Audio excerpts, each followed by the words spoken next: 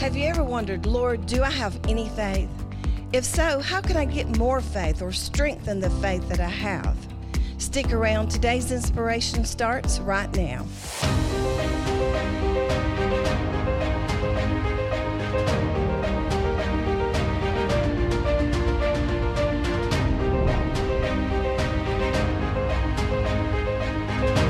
Have you ever wondered, Lord, do I have faith? Scripture teaches us that we all have a measure of faith. In Romans 12:3, it says, God has given to every man a measure of faith. So we need to just settle the fact that God has given every person on the planet faith. He has given you that faith so that you can be saved and that you can receive and walk in the promises of God.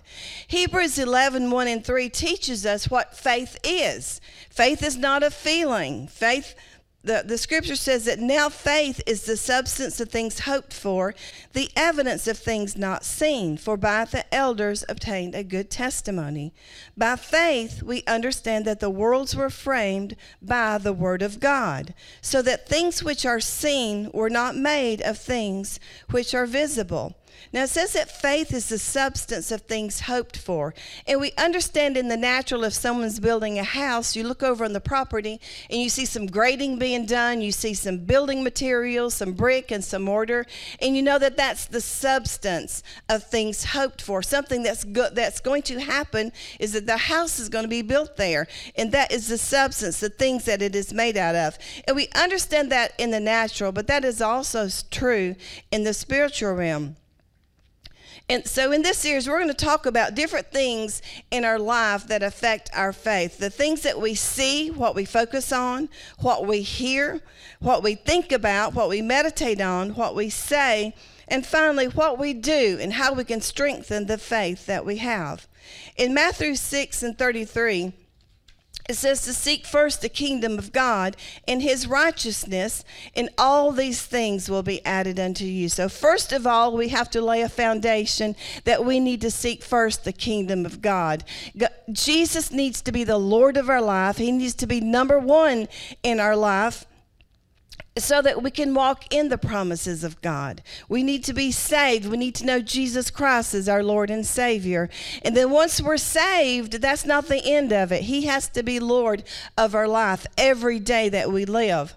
In Matthew 14, it talks about Jesus walking on the water. And if you read the scriptures just previous to this, it talks about that Jesus had just fed the multitude.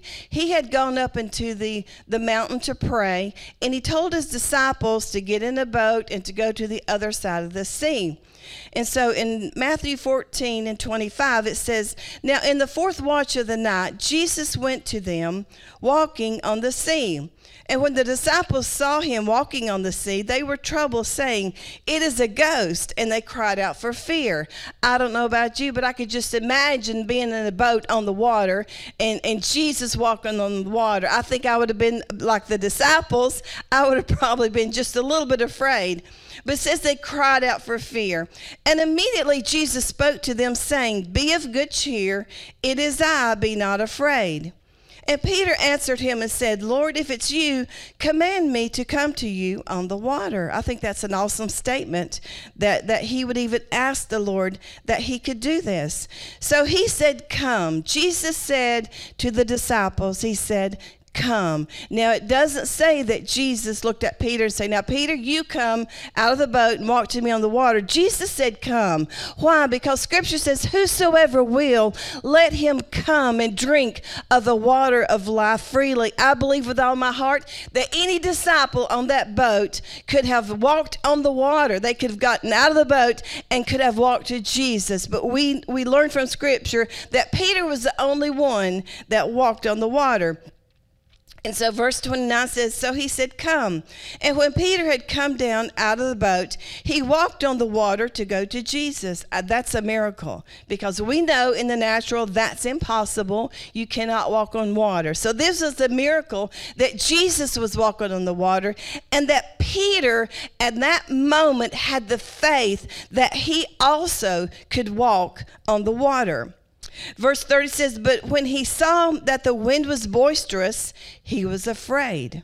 and beginning to sink, he cried out, saying, Lord, save me. So what we understand from this scripture, when Peter's eyes was focused on Jesus, when Peter's eyes were focused on Jesus, when Peter was focused on the word that Jesus had spoke to him to come, when Peter's focus was on that, he was able to walk on water. It was a notable miracle that Peter was able to do this.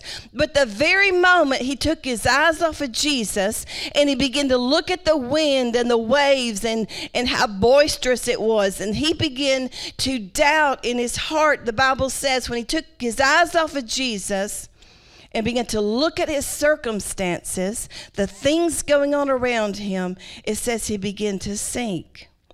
And so as he began to sink, he cried out, saying, Lord, save me. Aren't you glad that we can do that today? When it seems like we're failing in life, when things are going on in our life that we do not understand, when it seems like we've made a mistake, that we can reach out and say, Lord Jesus, save me. And it says, immediately Jesus stretched out his hand and caught him and said to him, O you of little faith, why did you doubt? He had the faith. Amen. He had the faith. He walked on the water. But the moment he got his eyes off of Jesus, he began to doubt. And when they got into the boat, the wind ceased.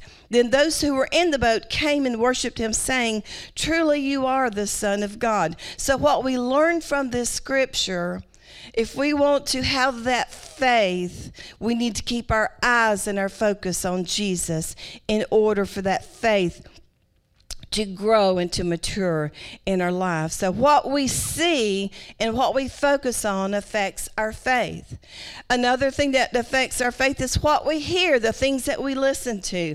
I know in today's world there's so many voices out there. There's so much negativity going on in the world, and if you're not careful, you'll let all that negativity get into your spirit, and it will cause you to be despondent. It will cause you to be depressed and in despair. And the enemy's goal here is to try to get you to a point where you feel hopeless, because what we hear affects our faith. The scripture tells us in Romans 10:17, it says, So then faith comes by hearing, and hearing by the word of God. So faith doesn't come by just hearing anything. It's important what you listen to. Faith comes by hearing, and hearing the word of God. So if you want faith, if you want the faith that you have to grow in your spirit and to become stronger, then we need to be listening to the word of God. Now that listening to the word of God comes whether we're reading the Bible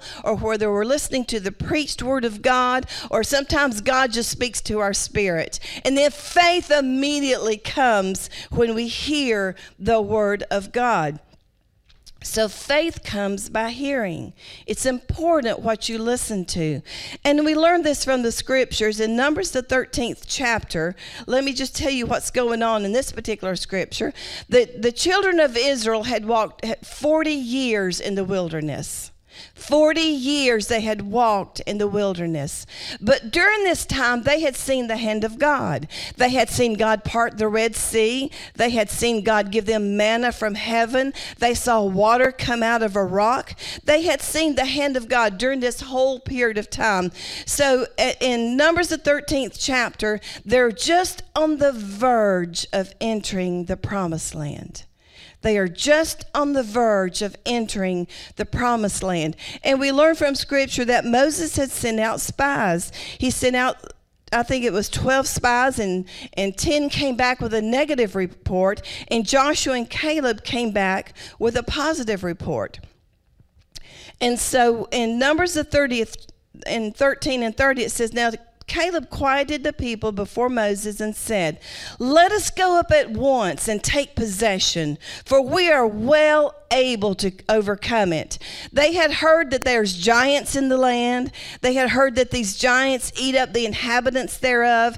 They were told about all the obstacles they were going to face. But Caleb, he said, let us go up at once and take possession because we're well able to overcome it. He also saw saw the obstacles. But one thing that Caleb did that was different from these other spies is that he remembered the hand of God. He remembered that God had brought him through the Dead Sea, that God had brought him through the wilderness. He remembered the miracles that God had done.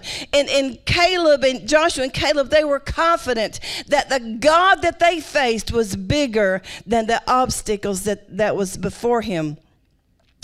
And so in verse 31 it says, but the men who had gone up with him said, we are not able to go up against this people, for they are stronger than we. So all they saw was the obstacle. All they saw was the adversity and the difficulties. And so the whole congregation, the whole nation of Israel, listened to these two voices. They had a choice as to who they would listen to, and they chose to listen to the negative report. And scripture says that they lifted up their voices and they wept all night because they felt like God had given them a promise, had brought them to the promised land, but that he was not able to bring them into the promises. Let me tell you this morning that God is more than able to perform the word that he has given you. And so because the children of Israel chose to listen to the negative voice, that whole generation died in the wilderness. They did not enter into the promises of God. They had that opportunity. So I want to encourage you, listen to the voice of God, because the God that we serve, he's bigger than any obstacle that we face. He is the King of Kings and he is the Lord of Lords. Don't let the enemy stop you from entering into the promises that God has given you. Revelation 2:29 says, he who has an ear to hear, let him hear what the Spirit says unto the churches, because what we hear affects our thoughts affects our words eventually affect our actions, and it will affect your faith. What you focus on and what you listen to will affect your faith. Well, that concludes our message for today. I pray that you are blessed and encouraged in the word of the Lord. I would love to hear from you. Send your prayer requests and comments to Ruth_Kennedy@att.net. I look forward to our next time together. Until then, just keep holding on to the promises of God.